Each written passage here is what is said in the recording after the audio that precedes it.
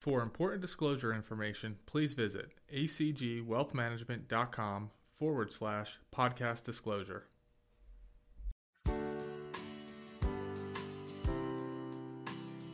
Hello and welcome to ACG Wealth Management's monthly Investor Insights video. I'm Bobby Moyer and I'm joined with my colleague Sandy Wiggins. Sandy, we had a pretty good month for the markets. Why don't you get in and tell us about the numbers? The S&P 500 was positive by 3.2% in July. This is the fifth month in a row that the index was positive. The index is now positive by 20.65% for the year. The Nasdaq also had another good month, returning 4.1% and is positive year-to-date by 37.7%. The S&P 600 small cap index outperformed the S&P 500 large cap index in July. It returned 5.5%, but continues to lag the S&P 500 year-to-date, as it only is positive by 11.9% year-to-date. The top-performing S&P sector for July was energy, which finally showed some life. The index returned 7.4%, followed by communication services and financials. Within the financials, regional banks continued to show positive performance. The KRE ETF, which tracks the regional banks, returned 19.25% in July, but remains negative year-to-date at 15.6%. The two worst performing sectors for the month were healthcare and real estate, posting just a little over 1%. Within international markets, emerging markets had a great month, returning 6.3%. And the EM index is up 11.7% year-to-date. Developed markets also had an average month, returning 3.2% and is positive by 15.8% year-to-date. The Chinese markets had a strong July. The iShares China Large Cap ETF, ticker FXI, returned 11.9% in July and is now positive year-to-date by 8.1%.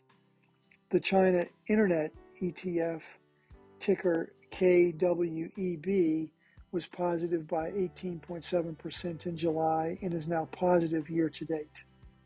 Interest rates had a relatively volatile month in July as they shot up higher early in the month, stabilized, even fell during the middle of the month, and then increased sharply near the end of the month on the surprise announcement from the Bank of Japan.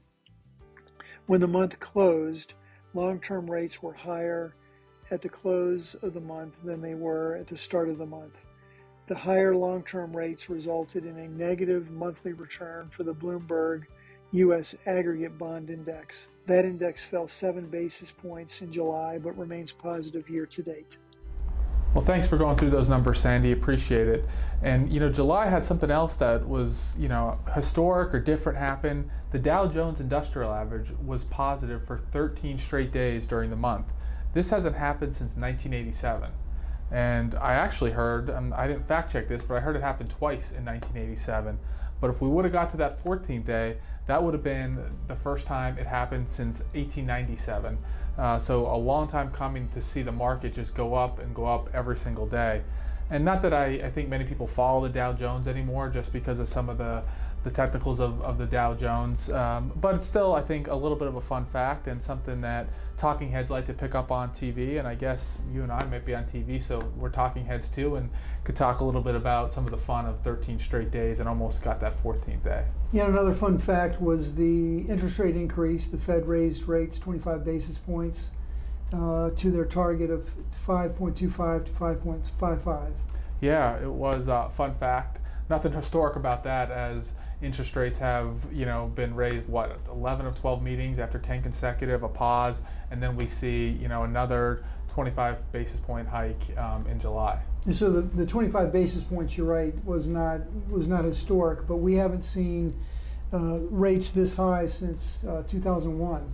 It's been quite a while. So that part certainly is historic in the grand scheme of things. Yeah, 22 years. I guess we're hitting all these things that are new or historic. And, I was vocal on, going back after their June meeting that they were going to skip this and do a pause 2 months in a row. And clearly I was wrong. And, you look at some of the data that's coming out there. The headline CPI number released in July was 3%. The core was 4.8. So, these are coming down significantly from where we were a year ago and even the last several months. But, the Fed sees inflation above their target. We also got GDP for the second quarter, came in at 2.4%, above the street expectations were 2. So when I guess I could understand that the argument is we're above where we want to be from inflation. The economy is still running well. We don't see a recession coming, actually stronger than many people are predicting. So let's keep raising rates until we break something, until we get inflation back to maybe our 2% target or maybe a little lower than where we are now. So maybe I understand it. Still, I completely disagree with it. I don't think it was necessary.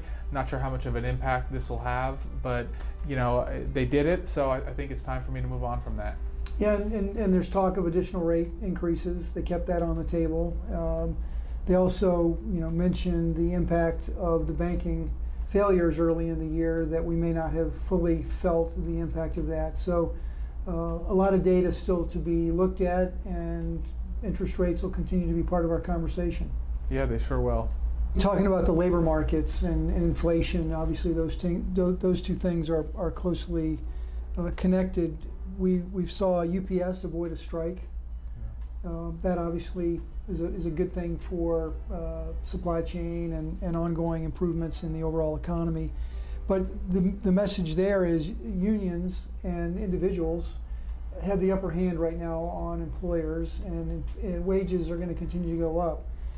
We did see some smoothing, so to speak, of some of the indicators as far as job positions, quits. Those indexes are improving. We did see a tamer employment cost index that came in at 1 versus 1.1. So, again, employment is a big part of it. That's going to continue to drive inflation, but we're seeing some improvements there. Yeah, as long as wages are higher, it's harder on businesses to lower costs, right? Because we saw this in the airlines, we see this in a lot of areas of the market. I think a lot of restaurants, food's more expensive, and it's really about paying the workers. So the Fed's focused on labor, and the employment picture, to your point, is very tight. Wages are beginning to stabilize, at least. We're not seeing those big increases. You mentioned the employment cost index. It's a good indicator. One indicator, 1 month, how much does it tell us? I don't know, but good to see a little bit of stabilization. So if we move away from maybe the U.S. a little bit to another maybe surprising event that happened during the month, and that was an announcement the Bank of Japan made on the last Thursday of July, where markets were up again on that July. That would have been the 14th straight day. The Dow Jones would have been positive. We would have hit that really historic moment. But then at 1 o'clock comes across the tape that the Bank of Japan is going to allow their 1 year or their 10-year government yields to get to 1%, which has been low and negative, and short-term rates are negative still. That was a big news in the markets right there at 1 o'clock. You could draw the line in the sand and see what happened. The equity markets sold off somewhat significantly, up marginally to down, and closing down. I think the Nasdaq was down over 1.5% that day. Yields, 10-year yields, moved back over 4%. They spiked. The VIX, we saw a spike in VIX, which we've been talking a little bit about here. Again, being more interested in surprises in the market. And this was clearly a surprise and caught everybody a little bit off guard. And the theory behind this, I guess the thesis, is that Japanese investors now are big investors in U.S. Treasuries. They now can move their money from the U.S. back home and invest in their own currency or their own government bonds. And we also saw the dollar weaken versus the yen on this news. So it caught everybody off guard, and you started hearing that night saying, okay, here's the catalyst to a 3-5% correction in the markets. But I don't think that's what happened. Yeah, on Friday, the market actually looks very strong, and you wouldn't have even known anything about the Japanese monetary policy change. So something to monitor though, just to keep an eye on the currency markets. What's going on there could have an impact, but this seemed to be short-lived. And what was all over the news, at least the news I watched, the market news on Thursday night, ended up, I was surprised Friday that we got the up day after how concerned people were over this news. Yeah, well, overall the market's still showing a lot of resilience. The economy's chugging along, and to your point also, Bobby, about anticipating for instance, what we might have thought Friday morning was going to be the case with the market isn't always what we expect, and it's just a great example of staying in the market, not getting too fancy with trying to time it, move in and out. It's really about picking the right strategy, the right risk tolerance, having good sound judgment, and letting it play out over time. Well said, Sandy. You've been in this industry a long time. That's great advice. I love that. So let's wrap it there. We'll see you back here in September. Looking forward to it.